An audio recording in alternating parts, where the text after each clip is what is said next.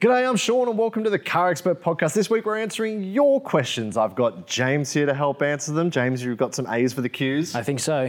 And Scott's here, you got some answers as well? I'm planning to throw everything to James. That is a really good strategy. That's what I was going to do, so maybe if we both do it. This has been every day of my life. We put the call out for questions from you guys across all of our social media platforms.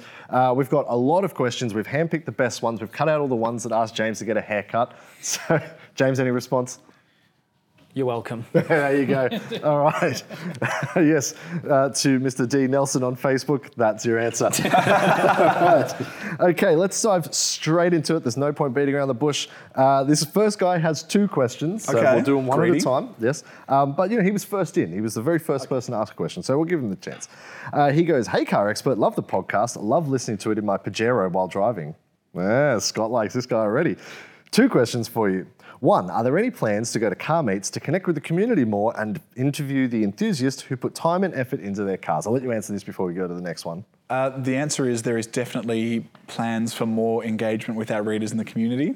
Whether or not it's existing car meets or whether we continue doing events on our own sort of remains to be seen. The website is obviously focused on new cars and new car buyers as well as these enthusiasts, and that's what last year's meet and greet was all about. The plans that are in the works look similar. So if you love cars and you love CarExpert, please come down and meet the team, but don't expect it to be a boosted or a sort of a cars and coffee. Expect it to be more focused on new cars because that's our bread and butter. But James is going to completely ruin that answer because you have a different one. Oh, well, some of us get involved with certain things. I've been around some buyer meets and things like that, not necessarily representing CarExpert, but just as myself. I also am the ambassador for a charity called Drive Against Depression, which is a cause that's really near and dear to my heart, and it's a cause that a lot of our team have been a part of for quite some time. We do regular drive days around Victoria, and we're starting to expand into other states. So there's actually a calendar. If you go to www.driveagainstdepression.com.au, I think I got that right. There's a calendar coming up where they're actually going to start doing things in New South Wales, in South Australia, in Queensland, beyond just Victoria. So you can get together with people, and it's all about supporting mental wellness and mental health through a shared love of driving and just opening up the conversation, because I know that for a lot of people, mental health is a tough thing to talk about. It's not something that you just, pop a question about at the dinner table and things like that, and everyone gets touched by something like that at some point in their life. So it's definitely something that I'm really proud to be a part of, and shout out to those guys for what they do. So yeah. There you go. So there are plenty of opportunities to meet the experts at various events throughout the year, but we will, if we organise any more events similar to what we did last year, we'll let you know here on the podcast, so make sure you're subscribed and stay tuned. Second question is, since we are getting all the amazing details and information of new cars, can there be a segment of the show talking about and or your thoughts on some old classic sports cars like the JDM, EDM and more? I thought EDM was music. I was about to say the same thing. Okay, right. Okay, well, let's just make this one brief. Where do you guys stand in terms of your various allegiances to classic cars? I can appreciate them. I don't know if I'd buy one for myself. I don't have the patience for that kind of stuff. So I can see you sitting on the side of the M1 with the bonnet up and the... That's my worst nightmare. It's because you own a Golf, it's unrelated. What about you, Scott? I love classic cars. If I were to buy one, it would probably be old and European rather than old and Japanese. But one of the most fun cars I've ever driven was a mate's R32 GTR. Well, there you go. So, and you do drive an old Pajero, so that is JDM yes. to a degree. I suppose so. Yes. All right. Next question. We'll move it right along before we become a used car podcast. Where do people get the batteries are only good for 10 years from? Aren't there? I'm trying to read the comment here, so forgive me. Aren't there only like 2 electric cars that are that old? Leaf and Model S. Leaf had no thermal management and an inferior chemistry, so that only leaves the Model S's.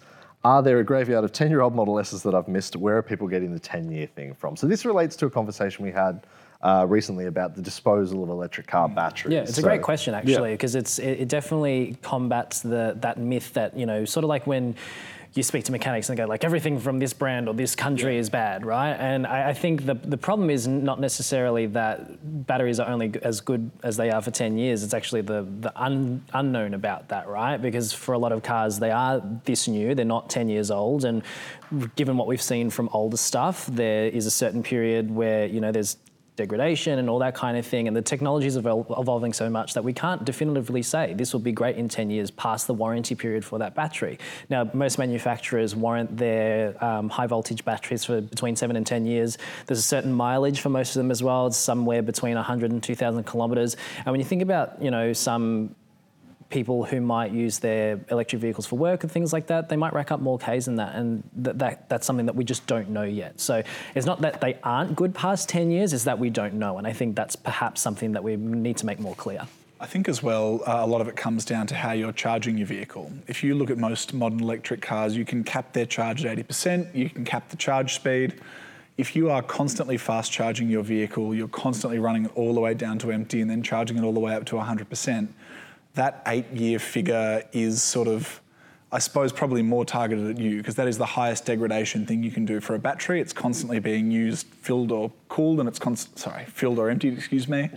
It's constantly running at a higher temperature because it's constantly fast charging, and that obviously degrades the battery faster than someone who uses the middle sort of portion of its charge that charges plugged into a 3-pin plug. So, like James said, it's more what car makers consider reasonable wear over that period of time, rather than an assumption or an allegation that after that amount of time they're not going to be any good. And I think it's interesting because we as like a human species have been told with our phones especially, run them right down, then recharge them. That's how you get the most battery life out of them. So it's rewiring ourselves with electric cars. 20 to 80% is the range that they want you to stay in. Yeah, so look, I think it's a theory, the 10 years, it's probably just a benchmark. There will be cases where they run for longer, but I'm sure the first Hilux that was built, they didn't think that would run until after the nuclear apocalypse, but it probably will. So it's like everything warranty-based. It's an acceptable range based on the data the car makers have at hand. Yeah, and I think people love to do the whole in 5-10 years, what's it going to be worth? Is it going to still be working? Like, you hear that from people buying a new car tomorrow. Oh, what's it going to be worth in 5 years' time? I don't know. It just came out. If I could see the future, right? Yeah, exactly. Yes, I wouldn't have to be buying this car. I'd be buying a much nicer car. So, g'day guys. Sorry for interrupting the podcast. I know we're in the middle of a really awesome Q&A, but I've got a super exciting announcement for you. If you're watching and wondering why I'm sitting on the wrong side of a car, that's because I'm currently in America and this just came through, but I wanted to make sure that you guys knew about it straight away. Our good mates at Ampol reached out to us. They loved the competition we did before Christmas where we had you guys write in, where would you go on a road trip if you were given free fuel? They want to give away some more fuel, which, great for you. So it's really simple competition. We're going to make it even easier than it was last time. All you got to do is take a photo of your car at an Ampol service station. Now, let me be very clear. Don't take a photo of your car at the Bowser. That's a big no-no. No phones at the Bowsers.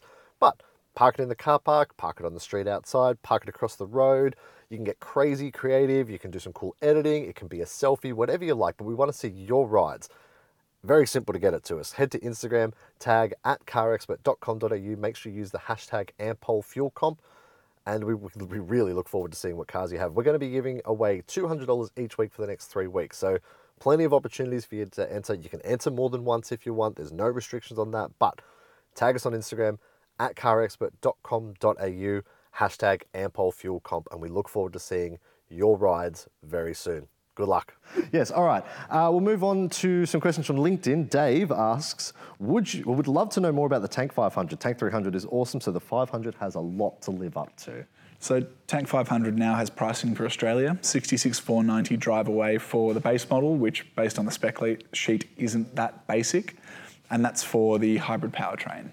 Do they call that the Lux like they do in the Tank 300? I believe it's Lux and Ultra. So, if you're starting off with Lux, that's not too bad. Yeah, exactly. Right? Although there have been some names in history that haven't been accurate to what the car was actually like. True. Hilux is not that high luxury, I suppose. No, exactly. But based on what we know of the Tank 500, it's going to be a really interesting alternative to the existing 7-seat family SUVs, be that an Everest or a Prado. Beyond that, we can't say too much because we haven't actually got behind the wheel or had a proper look at one yet. But on paper, at least, the pricing is sharp and it's going to be very interesting to see beyond that. I think a lot of people are hoping that this will come in and fight the 300 Series Land Cruiser. I don't see it being quite up there, but... But I think as an alternative to a Prado, given what you're going to get for the money, it's definitely intriguing, and when we can get them side by side, it's going to be very interesting. All right, well, something to look forward to. Hopefully they've solved the braking issues that 300 had when we tested Yeah, them. that was alarming footage. Yes. All right, sticking with LinkedIn, James, not this James, wants to know, will there be a Toyota Prado with the turbo petrol engine like what they're getting in the Lexus GX? Well, they do have the 2.4 litre turbo, I think, available globally, which is also paired with a hybrid system depending on which market you get it in. At the moment, Toyota Australia has only confirmed the diesel mild hybrid for us. They're looking into the hybrid. I don't know if we'll get the petrol-only version of that, though. There's like several different drivetrains. I don't know. People don't necessarily realise how much information we get in some of these press kits when things are revealed. And when the Prado was revealed, there was this big table of all the different engines and, you know, all the different markets that they're sold in. So I think at the moment we're not sure.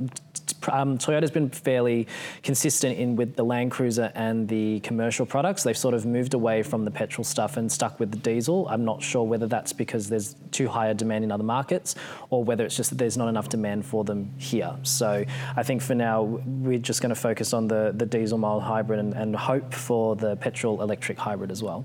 All right, I'm just going to run through because there's a bunch of Prado questions. So let's just punch them all out quickly now.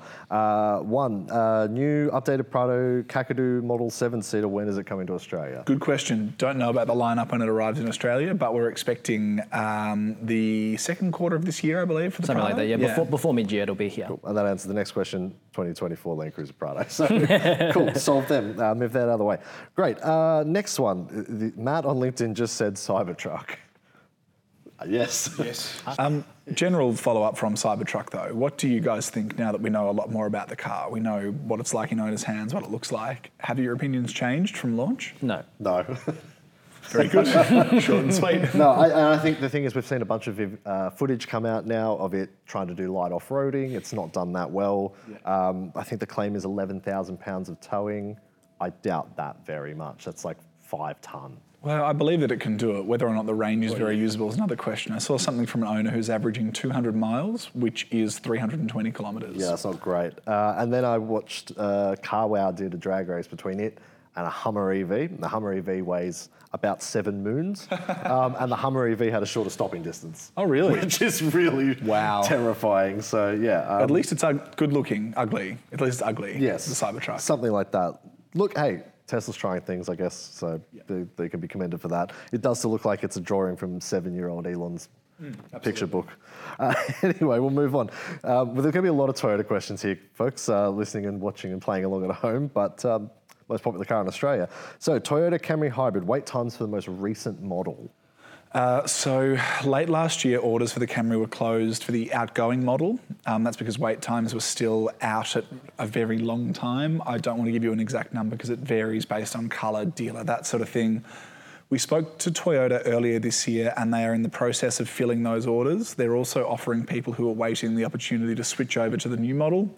And based on what Toyota told us, a lot of people are taking that option. I think the new model is meant to be here late this year from memory. It's still a little while away. So I guess if you were to put an order down for the brand new one, you're waiting at least until maybe 4th quarter, which is still, 8 to 10 months. That's a long time to wait for a taxi, right? Well, that's what a lot of people buy them for, and it is a long time. But no longer than an Uber at about midnight on a Saturday in Melbourne at the moment. That's true, yes, especially around Docklands area where we work, yes. Okay, this is probably a tricky one. I think this is going to test you guys a little bit. Vinny on Instagram wants to know, Golf Whiskey on Instagram wants to know, what incoming new release would you wait for instead if you already had an Everest on order? If that makes sense. What would you keep waiting for an Everest, or is there something else you would buy instead? I think that new Prado is something that's really interesting. I know that it doesn't offer a 6-cylinder engine like the Everest does, but I think one of the biggest gaps in objective competence in the Prado was its tech, which has now been significantly improved with this new model. And I guess if Toyota's reputation for reliability, the dealer network support and all that stuff is really important to you, I think this new version, which is bigger, better, more technologically advanced, I guess that would probably be the next best thing, because Ranger was aiming square at Prado when they released it, and I guess now that Prado's had a really significant overhaul, that's probably the other benchmark. I would be waiting for that Tank 500. I don't know if it's going to be better than an Everest, but hybrid option, very luxurious interior based on what we've seen. Currently cheaper than similar spec Everest. Oh, comfortably cheaper than similar spec Everest. So I'm actually quite curious to see how that compares. Whether or not you'd want to tow a boat around the country with the Tank in the way maybe you would with the Everest, I have no idea. But it's going to be interesting to put them side by side. Yes, we will definitely be doing that our first chance we get. Okay, next one. This is squarely aimed at you, James. Will Volkswagen sell their plug-in hybrids alongside the ID range in Australia, or do we still have poor fuel? Well, that's an interesting one because Volkswagen never 100% confirmed that would be bringing plug-in hybrids here. I think the only one that it's really committed to is the new multivan, which is based... Yeah, that's the only one that they've really committed to. Clearly they're testing the waters though, because they've got the plug-in hybrid Cupra. Well, exactly right. So the Cupra stuff is sort of like their case study, I guess. I think what a lot of people don't realise is in Europe, these cars are so popular as plug-in hybrids because there's so many tax incentives and things like that people will buy so many of them they just can't produce enough. And so for volume model lines like Golf and Tiguan, which do really significant volume in Europe and the UK and in other markets around the world as well, it leaves Australia with no emission standards as sort of like a low prio market. I think last time we spoke to Volkswagen Australia, they've committed to bringing in the Touareg R, which comes like literally in the next couple of months. Then from there, I think the Golf GTE is a possibility for the facelifted range, which comes either at the very late stages of this year or early next. Yep. And the Tiguan, unfortunately, has been ruled out for now, but that could change, now that since that initial announcement, there's been the changes to emissions laws coming in at the end of the decade, updates to fuel quality standards and all that kind of thing. We may see stuff like that change, especially if production slots open up at the factory overseas. So it's still in the pipeline. Random automotive _photographer on Instagram. Instagram? Yeah, Instagram, yeah. I would think really hard about whether you want a plug-in hybrid anyway. We've talked about this on the pod before. If you're spending a lot of time in the city and you can charge the car at home, I would be looking at an electric car. You're spending a lot of time on the highway, you need the petrol engine. Volkswagen makes some really efficient petrol engines. So if you're not going to get a VW plug-in hybrid, for one, look at the Cupra stuff, but really think hard about whether you need that because you can save some money up front and then not spend that much more on fuel or spend more on an electric car and spend nothing on fuel and kind of get the same benefits depending on how you're driving. All right, well, hopefully that answers that for you. Timbo to you, I wanted to say that because that's a fun name. Timbo to you wants to know Lexus GX release date and price including on-roads. Now, Timbo, we can't give you on-road pricing because that varies state to state. But we don't have pricing without on-road. Pricing. So, but just for your reference, Timbo, we never list on-road pricing unless it's a drive-away deal offer purely because it's very complicated state to state. But GX release date and price. No price? No price. No price release right date now. Is first half of 2024? Yeah, I think it's only a few months away. Paul's actually in America right now at the time of filming, driving it, and I think the pricing and range details will be released in the coming week or so as a result of that launch. So stay tuned. We'll have a link to the site as soon as it goes live. And yeah, with the pricing, who knows? We really don't know. Okay, I'm not going to try and say this next name, but what are the wait times for the 2024 RAV4 Edge? Yeah, Toyota has worked hard to get these RAV4 wait times down, and it's said that by sort of the end of the first quarter of this year or coming into the middle of this year, it wants to have people waiting no longer than 6 months for a RAV4 hybrid, the most popular models. If it can deliver on that, that would be a significant improvement because there was a point where people were waiting up to 18 months. I heard 4 years from some people, from some dealers, like the numbers are wild. It's just, that's a full model cycle. Yes. As always, it depends on your dealership, the colour you want, whether you want hybrid or petrol, that sort of thing. But at the moment, Toyota's goal is to get it down to the point where it's about a 6-month wait for the most popular versions. Okay, that's fairly reasonable because if you order a couch, custom-made couch, you can wait 3 to 4 or 5 months for that anyway. So if you're waiting that long for your custom-ordered car, I think that's not too bad. Okay, next one. When will the new Hyundai Tucson be available? Is it a 24 or 25 facelift? Yes, so there is a midlife update for the new for the Hyundai Tucson, which is coming here mid-year, was what they told us, and that will also debut the hybrid drivetrain for Australia. We don't really know anything about what the pricing will be like, whether there'll be multiple variants. I think Hyundai, as opposed to Kia, has been able to secure a better supply of its electrified cars, and not just being able to offer them at sharper pricing, but also having multiple variants, as we've seen with Santa Fe and some of their other cars like Kona. So I think it will be really interesting to see what Hyundai does there, because looking at Tucson and how much volume it does without an electrified variant in Australia, it may try and cash in on Toyota's supply issues, even though they're getting better, that people have more choice, and I think that's really important. So yeah, about June. And there's currently a Sportage hybrid available, is there? Also coming. Like literally as we speak, the cars are starting to arrive and we'll have pricing and specs in the coming weeks. Okay, so that'll be a good test of what that Santa Fe hybrid may be like. Tucson hybrid. Tucson hybrid, sorry. Santa Fe's the next question, my apologies. Yes, that'll be a good test of what we can expect from that. So looking forward to driving that. So in that case, when will the new Santa Fe be released? Q2 this year. Okay. So we've driven the car in Korea. We've got a review live on the website already.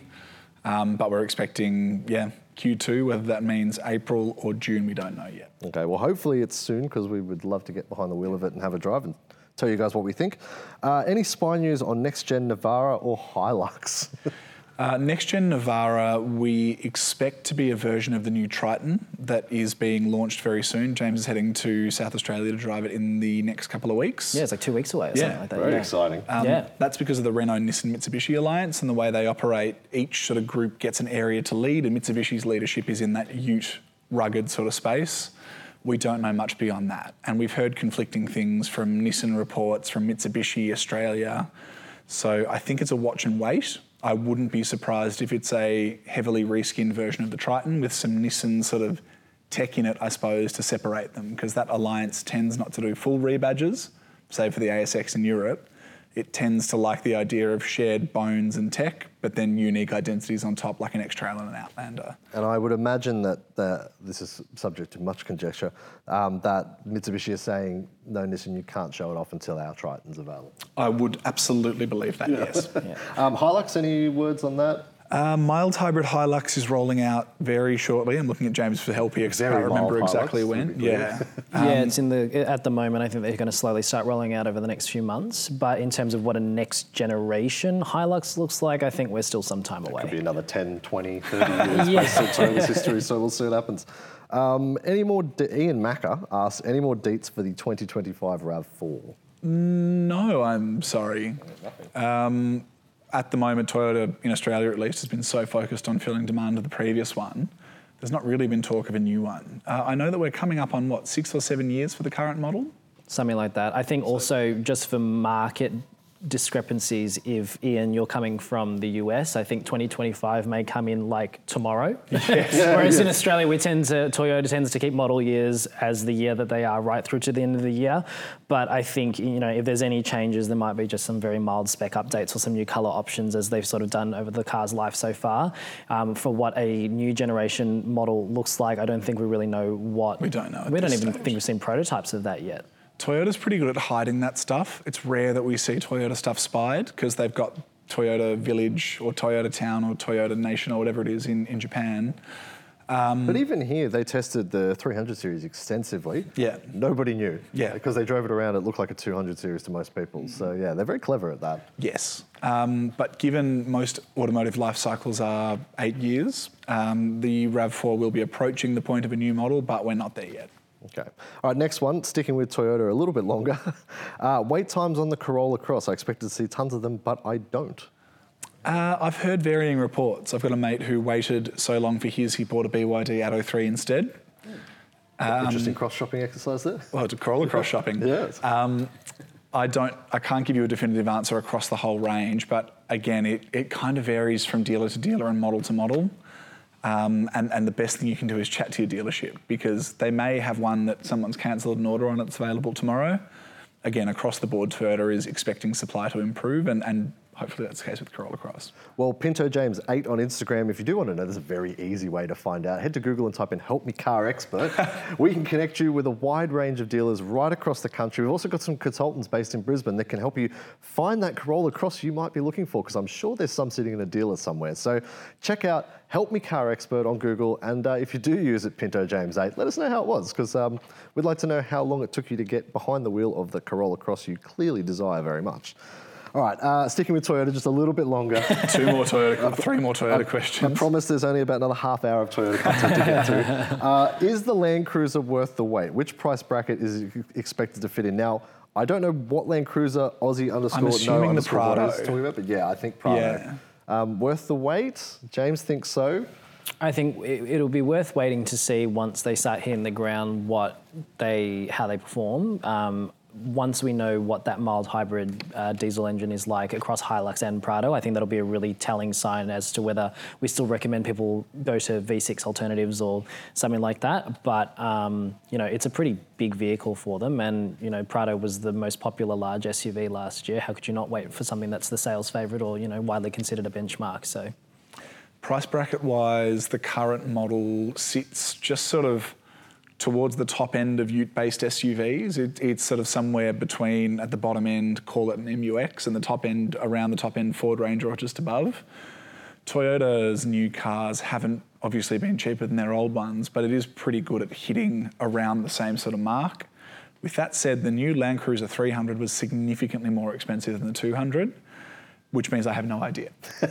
Your guess is as good as ours. I would probably expect a base model to be anywhere between 60 and 70, and then the high spec ones to be around 100, because I think the current Kakadu is nudging 90. It's up there by the time you get your on road. Yeah, exactly right. Car tax and all yeah, that. so I would imagine somewhere between 70 and 100 is a pretty good ballpark, depending on the trim that you get. And I think with what we've seen, with Toyota doing with their new products is they're very well specified even from the base level. So it means that now, you look at what a Prado GX looks like at the moment, you get absolutely nothing in it. Whereas this new one, you might actually be able to get a good level of spec in a base one if you don't want to spend up to, 6 figures for a Kakadu or whatever the new flagship will be called.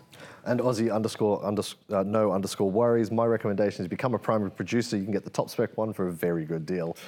That is the trick.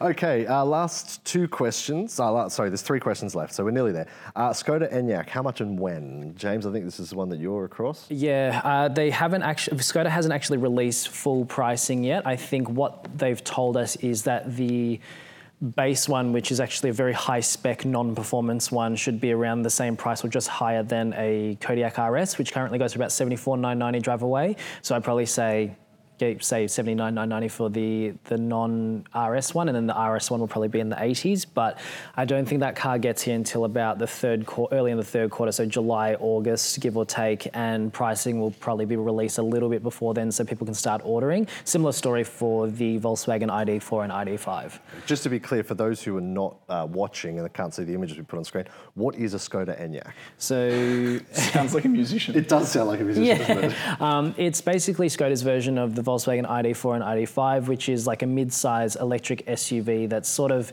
in terms of size, and I've seen them in person, they're sort of somewhere between a Karoq and a Kodiaq in terms of size. So Volkswagen Tiguan size. Yeah, sort of Tiguan size, but the Enyaq's, I think, a little bit bigger than an ID4. It's like, typical Skoda where it's sort of half a segment up. Toyota BZ4X, how much and when? And I guess we can roll in the Subaru Solterra as well, essentially the same car. So the when, we are driving both of them at separate events in separate states on February 27 and 28. Okay, so a month away, yeah.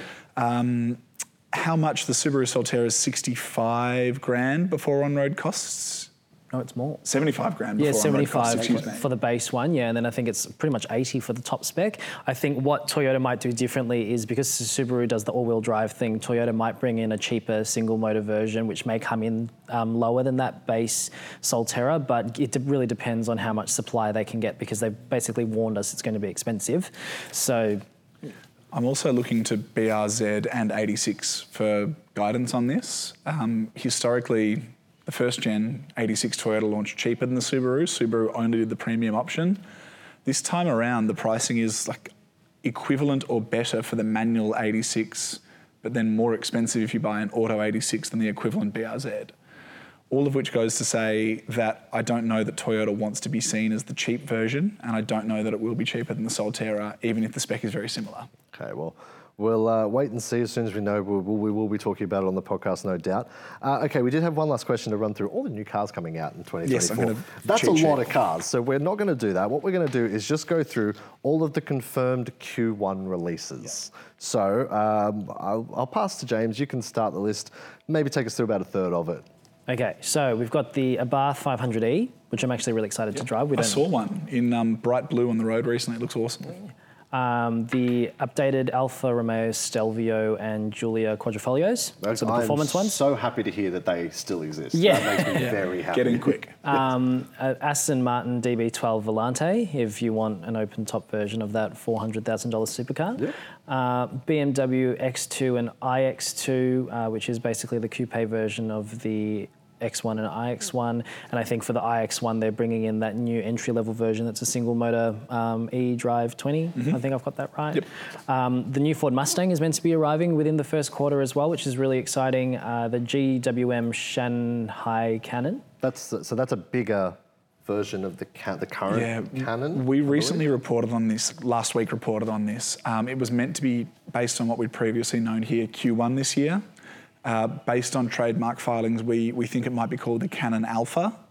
And at this stage, looking more like late Q2, Q3, if they do bring it to Australia, because it's still not officially confirmed. Are they renaming the current Canon to the Canon Beta?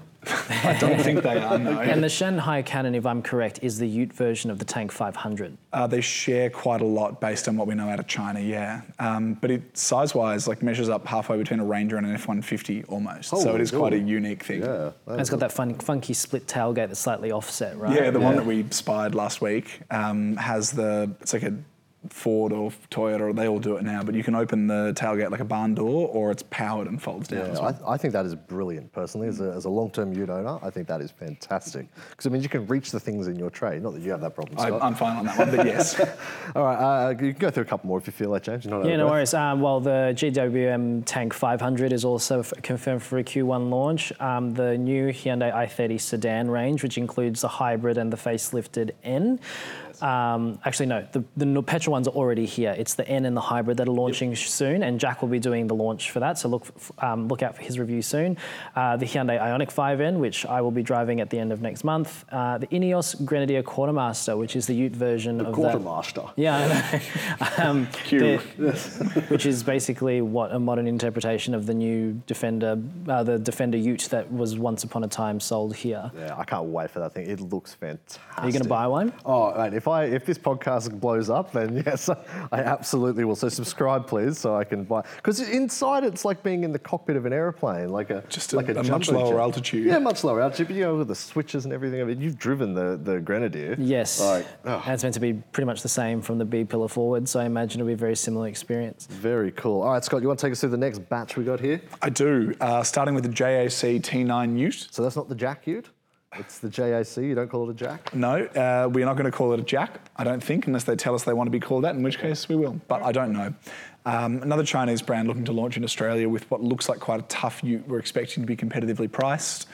The Jaguar F-Type ZP edition, that's going to be the end of the F-Type as we know it, the end of Jaguar as we know it, before they rebrand as a more upmarket electric brand. So I think we need to hold a memorial when the F-Type does go. Oh, definitely. That is a very sad day. Beautiful sounding car. Updated Kia Sportage, expected to arrive Q1, including the hybrid we were talking about earlier. The Kia Carnival update, also expected Q1. Do you know if the hybrid will be here in the first quarter? I don't know timing on hybrid, but I know that they did confirm hybrid with us. And just to circle back to the Sportage, it's just the hybrid launching. There's the facelift. They haven't been able to confirm if and when we're going to see that this year. Land Rover Discovery Sport, Range Rover Sport SV Edition 1. That Range Rover Sport is a very expensive SUV, but it's one with Australian-made carbon wheels and a BMW V8 engine. I think it's going to be pretty special. You don't sound that excited. That's going to sound fantastic. Yeah. LDV E-Deliver 7, which was actually priced as we were putting this podcast together, and is under $60,000 for an electric van with a 300-kilometre range. Funnily enough, I'm less excited about that than the Range Rover, well, if I'm being honest. Each to their own. Mazda MX-5 update, and then the Merc C63S. I'm off to drive that this week, so stay tuned for a review of that. Yes, Scott will come back and his face will be pinned back on. Yes, exactly. But, to be clear, that is not a V8 anymore. 4-cylinder plug-in hybrid. So I have no doubt we'll have some thoughts on it, but we can't actually talk about them yet because we haven't driven the car. Yes.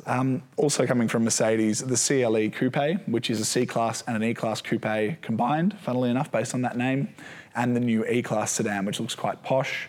New Mini Countryman CNS, the new Mitsubishi Triton, the Nissan Qashqai e-Power Hybrid, which has been a long time coming. While we're talking affordable, sensible, city-sized hybrid SUVs, the Porsche Cayenne Turbo and Cayenne SE Hybrid. What engines those Porsche hybrids have? Yeah, similar to the Qashqai, economical big V8s. Yeah, okay, cool. That makes sense. For the buyer on a budget. Yes, great. It's really good for charging the hybrid battery. Exactly.